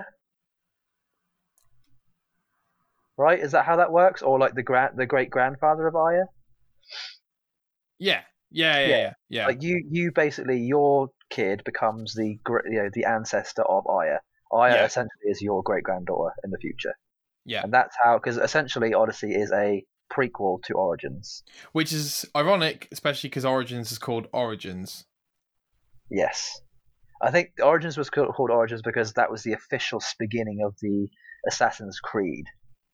Assassin's Creed wasn't called the Assassin's Creed until Origins. Before the Egyptians, there was no such thing as the Assassin's Creed. It was just a bunch of people who happened to kill people because they wanted to or needed to. That's true. And even in Origins, they're called the Hidden Ones until the exactly. one. Yeah. So, Jay, I just want to quickly say that what a smart way to make you so emotionally invested in the DLC by making you have a kid by episode 2 or 3 or whenever it is. I mean, what a smart thing to do. What did you think about that? Yeah, they really played with your emotions a lot, didn't they? Because your kid gets taken away, and your husband, like, something happens to him, and like what had actually happened to him, and he ends up dying, and again it becomes this sort of like tragedy of, oh, is my kid dead? Is my husband dead? Oh, he actually is. Oh, my kid's actually fine. He was just put on this island to be looked after by this lunatic, kind of. Yeah. It's like, oh god, how did I ever let this happen? I'm a demigod. How did I ever let, like, you know, it plays with your emotions as a person, and also your emotions as a character in the game at the same time. Again, perfect writing, just so well done in terms of like character development and how they just, it's just so well done. And the fact that they bring in the Persian side of things too is a massive bonus, I'd say. Like you get like the Persian side, you never really get to see, because obviously the Spartans and the Persians were like the main enemies, right? So you never really get to see the side from the Persians, and you know how much, because again, it's that riding that line of villain and good guy, is that to the Persians they're the good guys, and to the Spartans the Persians are the bad guys, and vice versa. So, but they're both doing the same thing. They both just want their land to not be, you know, devastated by violence and war. They just want to be able to live without, you know, in peace. So we finally get to see the aftermath of what happened to the generations after. I thought I loved the outfits and everything and how it all looked. I love how they spoke about everything. It was so well done. Yeah. We forgot, Jay, to talk about the Civil War mechanics in the core game. Just didn't know if you had any thoughts. So you could kind of change territories to be Sparta or for Athens. And by the way, Jay, after the opening of the game, I hated Sparta. In fact, even when Marine was like, "Oh yeah, let's go back to Sparta," I was like, "No." I agree. Like, I kind of didn't like the Sparta and Athens territory thing. I think they could have done without that. It wasn't that. It wasn't. I think it was. It made sense because there was obviously a war going on. Anyway, I think it was just a game mechanic that just filled the game out slightly more. Yeah. Like if the game didn't have it, I wouldn't have been fussed. Like I'd been like, fine, cool. Yeah. Didn't really need it. Yeah. But the fact that it just helped with some of the story. Sometimes it kind of gave you an excuse to be like, oh, there's a battle going on. Let's go fight for a bit. Just an excuse, really. Yeah, and the thing for me about being anti-Sparta was, what's cooler than being a Spartan? Someone who kills Spartans. Like that, I thought that was so cool. Yeah, that's very true. In my mind, that was just a concept I came up with. But yeah, let's move on from that. I think it's not a vital element of the game. The legacy of the First Blade, Jay. What did you think of Darius and the fact he's got a hidden blade? And so he's basically like the guy who comes up with the hidden blade, right? From what we know. Yeah, and he's apparently the guy who kills Xerxes, if I'm not mistaken. Yeah, he does, yeah. So I think that's quite cool. So we now have an origin of the hidden blade. And we know it's not a blade that comes out from the wrist, it's a blade that comes out from the top of the hand. I don't think we actually go from top of hand to wrist until AC1? AC1, which is the 11th or 10th century, right? Yes, 1191, I believe. Vikings still have the ones on top. I don't think they have the bottom ones yet, and that's 700s. So we know roughly when they transitioned. We don't know why they transitioned yet, but we know. Well, hold on. I think Egypt, that in Origins, don't they cut off their finger for the hidden blade? Oh God, they could be right actually. So it depends on geographical location, but yeah. And what did you think of the guy you have the baby with? Because I never really thought he was like out of this world. Like, oh yeah, you're going to be the father of my child. I think that's kind of what Cassandra wanted. She wanted that normal human life to an extent, right? But still with the aspect of there being like an assassin side to both of them. Because he was still, he was a good killer. He could still kill people because he could hold his own. He wasn't going to die easily. So I think she wanted to be with someone who could hold their own. Who could survive more than anything else. Because again, it kind of almost felt like he was being used, like she was being used. He was just being used to just carry on the bloodline more than. But again, she loved him, so it kind of just like. And that was kind of an option, wasn't it? Like you could say, like, no, we're just doing this because I need to extend the bloodline. I mean, which is a bit harsh. I prefer if it wasn't like that because it would kind of makes her feel a little bit less human. I think that's what makes her so great is that she's actually got human in her. That's what makes people great in this game is that they're human. They're not. I feel like the gods. This is another thing. This actually plays quite well into the DLC too. I'll come back to this kind of. The gods felt like they were better than humans because they'd made them. They were their creation. They felt like they didn't need to explain themselves. They didn't need to say sorry. They didn't need to have any sort of moral, in any. They didn't need it. There was no karma when it came to gods. Gods could kill people and they didn't care about whether they could or couldn't. Which actually is like a good thing when it came to that. Remember that? I'll just bring it up quickly, but remember that cloak, I think, or maybe there was either a cloak or there was some sort of medicine that got given to people in Atlantis, and it blew them up.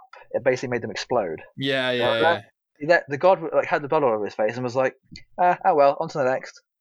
Yeah. Like there was no remorse. There was like, gods basically looked at people like rats, like experiments. That's kind of what we were. Humans were just like an experiment that either went well or it didn't. It was like, oh okay, on to they were expendable.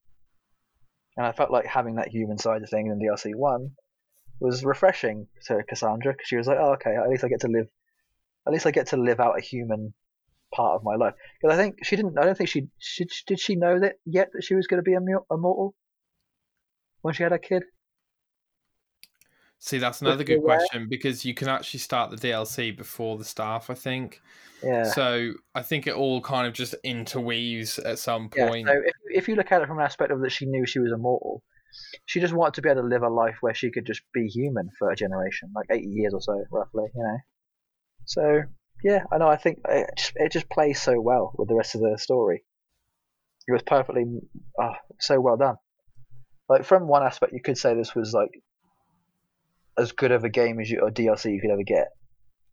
Like, the DLC made for this game is all you could ever expect from a game of this caliber. Absolutely. Like, there's no improvement. You couldn't improve this game in any aspect at all. Absolutely. And on that, Jay, the Fate of Atlantis DLC, one of the smartest, again, one of the smartest DLCs because... It was a two-parter, right? 3. What I mean is, like, there was almost like 2 areas to the same DLC, whereas in DLC 1 there was kind of like one area, which was Greece, right? Well, there's 3 areas in Fate of Atlantis. Yeah. Is there? Yeah. Oh yeah, you're right. You're right. I forgot about that. You're right. Yeah, continue. Yeah, so DLC 1 all happens in Greece in the kind of core map, and then Fate of Atlantis, another super smart DLC because now we're finding out more about the Isu. We're interacting with the Isu of Poseidon and Hades and the like, and again, so smart. Oh yeah, let's go to the afterlife and let's interact with all the people we killed or got killed. I mean, like, how has that never happened before? Like, okay, we've maybe seen it in God of War, maybe, and you see, like, your kid or whatever, but, like, this is a whole nother level. Like, oh, look, there's Phoebe. Oh, look, there's that general I killed. Like, that's so smart. Yeah, again, like it's almost like we're just conclude like this is going to conclude with it's a great game. You can't really expect anything more Yeah, because yeah. it's just so well done. Shall we And talk about Elysium to start with for the second one? yeah, I mean, Elysium for me. Let me just prelude by saying that the Fate of Atlantis expansion is up there for me with Blood and Wine, Shivering Isles, Borderlands DLCs, Fallout 3 DLCs. Like, it's up there for me. But Oh first, yeah, Legacy of the it's First top Blade tier. probably is as well. Yeah, it's up there. And Elysium is one of the prettiest locations I've ever seen. So I guess we could start also by saying that we get taken there by a god essentially, right? Or an Isu. We get taken there because we have a mission. We need to do something with the. Oh, right. Yeah, no, you're right, Jay. Sorry. Yeah, so at this point, Layla's got the staff Yeah. from Cassandra, and then you're carrying on the present day story, which was refreshing. And you then meet, oh no, Yeah, I forgot her name too. Alethea? I want to say Alethea. Something like that. Yeah. Alexa. You meet an issue who is basically the good. It seems to be the good opposite of Juno, Yeah. and Like her sh sister essentially. yeah, and she's training. She says they're simulations, but I need to clarify this with you, Jay. They seem to be history. Like No, this they is are. what They're happened. simulations of history. That's the point. Cassandra went and did Right. those things. It's just you're playing them out in this world. Right. Okay, yeah. So she's playing. Yeah. So you're doing that, and so what you're doing is you're going through three simulations. The first is Elysium. The second is the Well, you don't actually have Underworld. the staff yet, do you? Yeah. Because the whole, You. the whole point was Oh, right. Yeah. that you have to go through these simulations to be able to find out where the staff is. No, And then no. You Cassandra, find out the power of the staff. yeah, the power of it. So then Cassandra then appears and tells you all about it, and then then the game ends. No. That was at the core game. Oh, okay. Yeah. Getting We'll don't worry, we'll cover it. So yeah, you go to Elysium, the Underworld, and then Atlantis finally. yes. And Elysium, you begin with you meet. Well, they say Persephone, Persephone. Sophony, yeah. They say Persephone or something like. Oh, do they say Yeah. Persephone? Whatever. Yeah, whichever one it is. Really nice location. You meet in a few more. That's more meeting new characters. I don't know if you want to comment on Elysium, Elysium Jay. is basically limbo, isn't it? It's the in between heaven and hell, essentially, or it's more of the in between heaven. Atlantis in the Underworld. No, it's more the in between the world of the living, just Earth, and then the underworld. Essentially, like you either do something bad and you go to the underworld after you've been to Elysium, or you do something good and you go to Atlantis. Yeah. Essentially, Yeah. I think there is also a heaven, but Atlantis is just a place you can choose to go if you want to.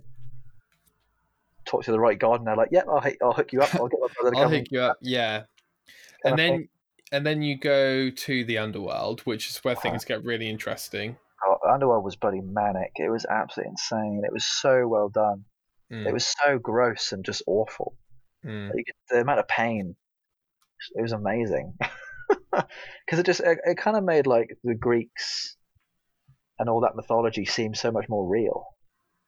Like it kind of made it seem less. I want to say less mythological, like less of a myth and more just like it could have been real. Real, yeah. Reality, yeah. Yeah, it just seemed so like grounded and well done. Yeah, it was very like Hades was well done too, because he was obviously was the villain of it, but he kind of seemed like he was your only way out, kind of thing. It was a very weird way of doing it, but I liked it a lot. Yeah, that was really cool, as you say, Jane. Speaking to characters like Phoebe and other characters in the game that you meet that you never thought you would have to confront of killing and things like that. I'd say one of the weirder enemies you come across is these warriors, because you find out that all the warriors go to the underworld. Like people who have killed in battle or died in battle don't go to Valhalla in this instance. They go to the underworld and serve in hell, essentially. It's like even if you kill people for the greater good, you still have to go to hell because you kill people. Sorry, Jay, I just want to clarify. I think Elysium is the Greece heaven. Yeah, I think it kind of is. It's kind of like Yeah. Atlantis is like a similar type of thing. Yeah. Not really, because I think there's a lot more you can. It's a lot easier to die in Atlantis than it is to. Yeah, In that's true. So sorry, yeah, you were saying. Yeah, even people like even if you didn't sin, you went to Elysium or Atlantis. But if you did sin at all, even if it was for the greater good, you still went to hell, Mm. which I thought was quite fascinating how it compares Judged to other you. religions, I guess. Yeah, or So, mythologies. Yeah, yeah. own So way you of doing you it. met warriors such and kings such as Agamemnon, Achilles. Hercules, Herc right? was Hercules one? Yeah, he was the one inside the what do you call it? What do you call the iron hammer blacksmith thing? Forge in the forge, right? Am I Oh right about that? You go against Hercules in the forge, don't you? no, yeah. I think you are right. I think you are. Yeah. Yeah. So I don't know about you, Joe, but I found all those encounters quite underwhelming considering the names that they Yeah, I have. think they were. They were boss battles, but they were somewhat underwhelming. I think the reason why they were underwhelming is because they were less they were less of a myth and more real, right? They kind of had to base it more in reality rather than anything else. I think the gods overall were kind of a bit lackluster, just because Mm, stories are supposed to be grandiose. It's supposed to be this like imagination supposed to take over, but once you then realize that they're actually real and that they're a bit not as grandiose as they probably were told in stories, then you're like, oh, okay. Well, I guess I'm. It's like going into a game with too much hype, but then realizing that things have just been overly hyped and they're actually just like this rather than like this. Same sort of thing. I don't think it's necessarily a bad thing. It's just makes it more realistic, which I think is a good thing when it comes to Assassin's Creed. Because Assassin's Creed is obviously based in the real world, so yeah, when you find out they're all Isu, it is kind of like, yeah, obviously touches is Isu, and so yeah. they're the first civilization that just so happened to live on a different realm, as it were. And I know this seems far fetched because of everything that's going on, but did find that once you were fighting Hades, it was a bit like, really? We can kill Isu or defeat Isu now, you know? Yeah, they kind of felt a bit more fragile than what you would imagined, right? Yeah, Which I yeah. guess again is a good thing because you don't want gods to necessarily be, because I feel like even these gods aren't the god, right? They're not immortal. I mean, they are immortal, but No, they can still be killed. They can still be yeah, hurt. They can still be yeah. affected by emotion and you know romance and violence and war. They are basically human, but they're not. They're humans with amazing powers. They just Yeah. have no remorse. And then we finally get to Atlantis, and I have Yes, to say, Jay, I think it might be one of my favorite places ever in a video pretty game. amazing, honestly. The I was the very overwhelmed. the layout of the Yeah, architecture and the way the water flows in between, and there was bits of land in between groups of water. I just thought it was awesome, and it was so big, mate. Considering it was one of 3 of 6, like it was so big. it was very large. It was very hard to get around actually, unless you fast travelled. It's true. You kind of It's had to go true. in circles all the time. Like if you wanted to get to one side of that to the other, you had to kind of go around the middle to be able to get there really fast Yeah. enough. So it was, yeah, I think that definitely added to the longevity of the game, which I thought was quite good. And the important thing that happens here, Jay, is that we find Juno's husband, unbeknownst to us at the time, Yes. and we find Juno. We are, mate. So at the penultimate mission, you see the shadow. If you, depending on the option you pick, you see the shadow of Juno walking away, and I was like, finally, here we go. We're gonna see Juno. We're moving forward. So yeah, you confront her, and this was like her trying to save the Isu through her weird, basically like tainting humans. You find out that her and her husband were the ones creating the mythological creatures, which we forgot to talk about. Mm. Um, so the Minotaur, Medusa, the Cyclops, Yeah. all of those, they were creating them from humans as experiments or something to try and Yeah. stop the solar flare killing them or whatever. Jay, what did you think of the mythological creatures in the They game? were well done. I thought they were really cool. Yeah, they They were were cool. slightly less underwhelming. They were slightly more whelming. Yeah, they Very weird were. way of saying I it. loved the prelude areas because they really built up the boss fight. Like when you went into the Minotaur maze, it was like, oh, this is so cool. I Yeah, agree. Agree. And same thing with Medusa, where like you going up to Medusa, there was all these like mummified or like statues. frozen statues, and you thought, oh god, what am I getting into right now? Am I going to die? Kind of what you imagine the warriors who defeated them initially felt. You're kind of just Yeah, reliving myths, stories that were told a while yeah. ago. So, I yeah, wish, no. looking back, I wish every Assassin's Creed had those sort of mythological I sort have a of feeling Valhalla will have a similar type thing. There's a fair. lot of mythos with Valhalla and the Vikings, so a lot of Norse gods to look forward to. Yeah, boy. And what Yeah. did you think of what did you what do you think of Juno then? Yeah, so you might need to remind me exactly what happened because I can't remember what happened at the end of the game. Good question, Jay. What I Do think you happened remember? is Poseidon imprisoned them for what Yeah, they did to humans because that they didn't. Poseidon was like, I don't want that happening. And then yeah, okay, and let's move on to like the ending of the DLC. So Layla kills Dr. Victoria, who was helping you and her team, because she's like, you're going in the Animus too much. You blah blah blah yeah. blah. She was getting in the way of history, essentially. Yeah, Right? and She was getting in the way of the good guys, in quotes. well, she was working for them though. Yeah, that's what was so annoying to Layla is that she kind of like Oh right, sure, sure, sure, Victoria didn't understand because she hadn't seen what Layla had seen. sure. But And then so, Layla was getting influenced by the staff, so she got really mad and she yeah, kills her accidentally, kind of like she gives her a good whack and she yeah. kills her.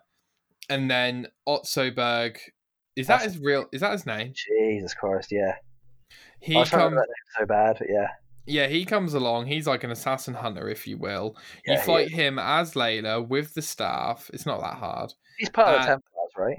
yeah, he's a Templar. He's And essentially a cultist, right? Like a future version of one. He's just like another pawn in the game of the yeah, Templars, essentially. Yeah. yeah, absolutely. And he, I'm pretty sure you paralyze him because you stab him in the spine with your Yeah, I don't know staff. if he's dead or not. I didn't really I understand. don't think he's dead. She's left him alive for whatever Unfortunate. reason. There we go.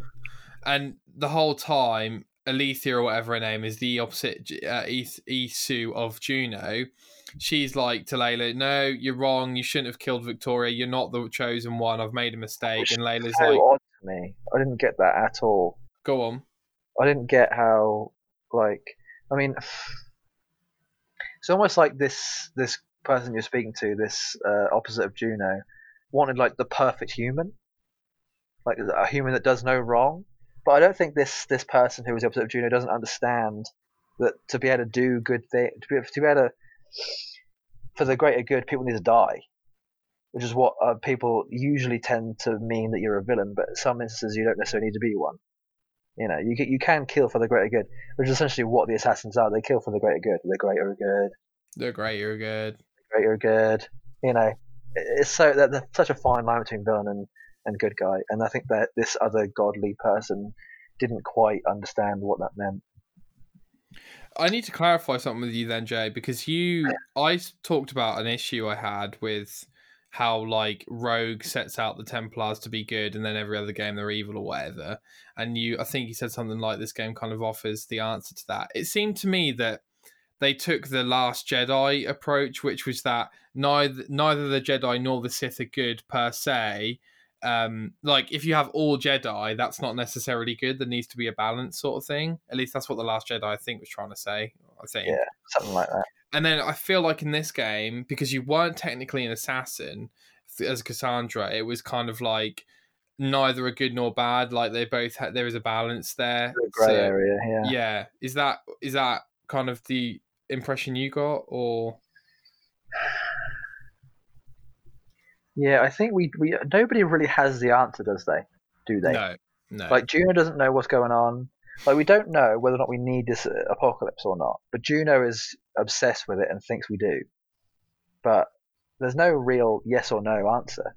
Like, you can't answer that question with a yes or a no. It just depends on who you ask. And I feel like if you ask the assassins, they're going to say no. If you ask the Templars, they're going to say yes, because the Templars, I think, have been influenced this whole time by Juno, right? That's the reason why the Templars are the way they are. It's because they were many, many years ago influenced by Juno, and now Juno is kind of seen as this like god within the Templar, you know, ethos essentially. Um, but yeah, it's again, it kind of like comes back to well, what are we doing? Why are we killing these people? Why are we doing this in the first place? And we still don't really know. Not really. I think that's what's making me a bit fed up is that we don't really know what's going on. I just want an answer. I still feel like I don't really have an answer, unless I'm just forgetting something and we did already get an answer. But I don't know. I can't remember. It's been so long. no. I don't think we did, mate. As far as I'm aware, what we have is we have a virtual Juno unleashed in the real world. Yeah, which is what happened in 2012 with Desmond. Correct. Yeah. And then she had this whole other Toy Boy in AC4. And then apart from that, I'm not really sure if we've actually made any progress in the present day story. I think we have, honestly. I think the only progress we've made is Layla, and I think that's it. And whether or not Layla's going to be evil now, I don't know. It's like she again, once she had the staff, she kind of like gained this like godly, no remorse kind of like attitude where she kind of just like became as bad as the gods. She sort of like didn't learn the lesson of don't be like these people, kind of thing. Like the gods are bad. Gods aren't good. They're just as bad as humans. I feel like gods are creations of other gods, and it just keeps going. The gods were made by gods who are made by gods who are made by gods, and it just keeps going because there's no true good person. There's no true way of living in life. There's no like any decision you make at any time is not a good or a bad decision. The only person who can judge that is you and people around you. And who's to say they're right or wrong? Nobody is.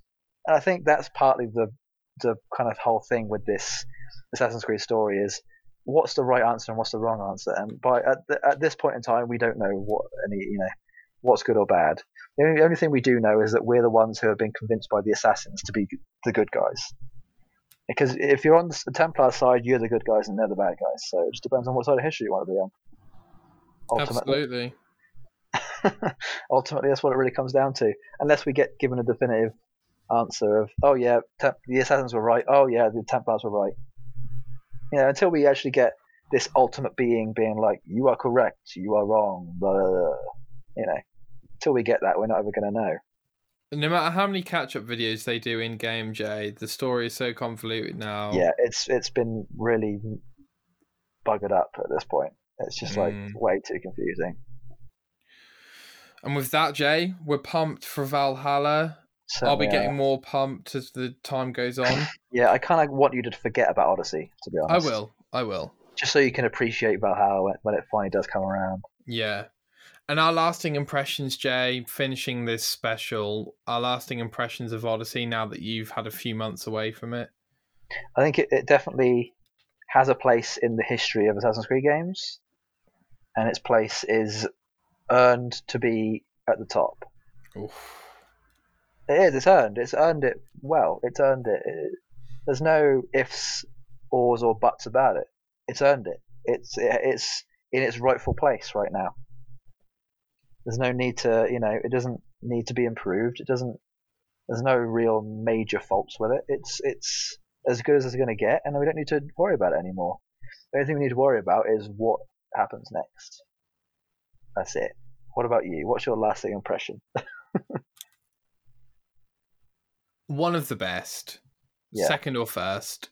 It was just too long for me. But that being said, Jay, and we've had the Goldilocks argument. That being said, I tell a lie if I didn't say that even though I thought it was too long, the moment-to-moment gameplay of playing through Atlantis I found very enjoyable. It was almost too good to not enjoy, even though it's too long for me. It was a strange feeling. But I imagine I'm going to get a similar feeling with Cyberpunk. Like, it's one of those games where in the moment you don't want it to end, but when it ends, you're kind of grateful.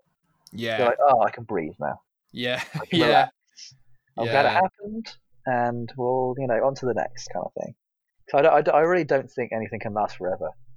Yeah. I really don't. Things have to die. They have to end. If they don't end, you can't enjoy them. Mate, tell that to Destiny 2. Tell that to the story of AC. Yeah. Already. Yeah. Jesus. Yeah. All right. Well, Jay, is there anything else you really wanted to get off your chest about Odyssey before we close up this special? No, I really think that's it. I mean, it's Does it feel slightly good to finally talk about the endings and things, or? Yeah, I kind of wish I'd played it a little bit later than I did, just so I had a bit more remembering of what happened. But other than that, no, I think it is. Games can be quite personal. Like my experience is going to be different to yours anyway, regardless of how we played it or when we played it or whatever. So I think that again, that is just another telling of how good this game is. You can have similar but different reactions to a game, and it still be as good, if not better, than what the other person thinks. So or maybe worse, depending on what your opinion is. So no, I'm grateful that it happened. If anything, thankful, very thankful. Good. Feel very privileged to be able to enjoy such a story. Yeah, I'm glad we had a bipolar switch to playing this game. It was a surprisingly enjoyable experience, despite the length. Yeah, you played it way too long. Yeah. So this is another final thing. Yeah. Is this going to change the way you play games from now on? Do you feel like you kind of have a necessity now to play games slightly quicker than how you usually do? Do you need to get over a little bit of OCD just so you can enjoy things a bit more? Do you feel like you could have enjoyed this if you played it quicker? Is probably my Yes. question overall. Okay. Yes. Is that now going to influence how you play the next any game you play? This and Red Dead 2 have been complete curves for me this year. Okay. I will no longer, for the rest of my life, play games as I did for these two games. It's not sustainable. It's not fun, is it? No. Like there really is a limit to what you can do with a game, and you kind of have to find it yourself. There's no definitive ending for anyone. It's what you think it is. And I think my speed was perfect for me, and obviously your speed wasn't perfect for you, but it was good enough for you to barely get by, I guess, right? For now. Yeah. Like it wasn't 200 hours, 400 hours. It was, it was the. It's funny because when we think of Odyssey and Witcher 3, I think we should be thinking about Fallout and Skyrim in the same conversation, because Odyssey is genuinely that long that it might belong in that conversation of Oblivion and Skyrim. So in that respect, I don't think it keeps you nearly as entertained as those games keep me for 150 hours. But like 100 hours, like it wasn't. I wasn't like, towards the end, I wasn't like, oh my God, let's finish this game. It was kind of just like, yeah, I'm ready. Let's just, I'm going to, fast forward the dialogue a bit here. Let's, keep it going. Yeah. Yeah. And didn't really pick that much optional dialogue towards the end and that sort of thing. But like now I'm thinking, if I'm not that invested, I probably won't do the optional dialogue throughout the whole game, depending on what the game is and how much I like it at the time. Let's say Valhalla or Cyberpunk. Do you think? Let's say if you played at your speed you're playing now, you put 150 hours into the Valhalla, and you think, oh God, I did it again. Why am I doing that? Do you think now that you're going to maybe aim more towards 100 rather than 150? I will try, yeah. Yeah, okay. I guess it just means because a little bit less exploration. I guess I don't know. But I genuinely can't fathom how you put 150 hours into that game. Okay, so here's what I did, Jay. I cleared every location in Greece. Yeah, see, you shouldn't have done that. From OCD. Takes too long. I cleared every location in all the DLCs. No, it takes too long. That's where I think that again. That was is that more of a telling of the game or you? Ultimately, is it your fault or the game's fault, or is it a good think mixture? It's both, Jay. I think honestly, now that you said that, I think it is both too. Firstly, you can't put that much into a game without expecting them to not want to do all of it, right? Exactly. Why is it there? Why is it there? Does this now give us a definitive answer of there's a limit to how much a human can sustain their entertainment in a game? Do we now know the limit of how much content in a game can be in there before a human can possibly get bored? Well, it's different, Jay, because when you play a multiplayer game, like people play those for thousands of hours with the same features, right? But in a single player game, there is a cut-off point, and I think we're beginning to find the general cut-off point for gamers like us. Yeah, like us, not casual gamers. No. Casual gamers is like maybe 30 hours is max for them. Yeah, exactly. Like 30 hours is a lot of time for a casual gamer. Yeah. But for someone like us, that's like we just get started. Yeah, exactly. I think that is true, because I think a lot of people did say that Odyssey was too long for them. I personally think if you don't want people to play it, don't put it in the game. True. And that's why I think Odyssey is bloated. And I do think that while clearing the locations is fun, there's just too many of them. Yeah, true. Which is why I'm hoping that Valhalla will be slightly smaller, I guess. Or maybe like a similar size at least. I definitely want smaller or more concise, right? You smaller locations with more in it. And I think this goes to a game like Destiny 2, Jay, where I haven't played enough to know yet, but it seems that each place is handcrafted. Does that make sense? Oh, very much so, yeah. So, okay, so you know Oblivion, the caves in Oblivion, they're all made by this one guy, but they've all got the same, like, here's a cave wall. Like, they've all got a similar template, right? Whereas Destiny 2 seems a bit more handcrafted, right? Each area's... So... There's no two areas that look the same. Exactly. Right, great. So I want that for Assassin's Creed. Don't give me 20 camps that look exactly the same. Give me 5 that look different. I feel you. I did kind of get a bit of that, actually, with Assassin's Creed in terms of that things definitely did look different, but maybe not enough, right?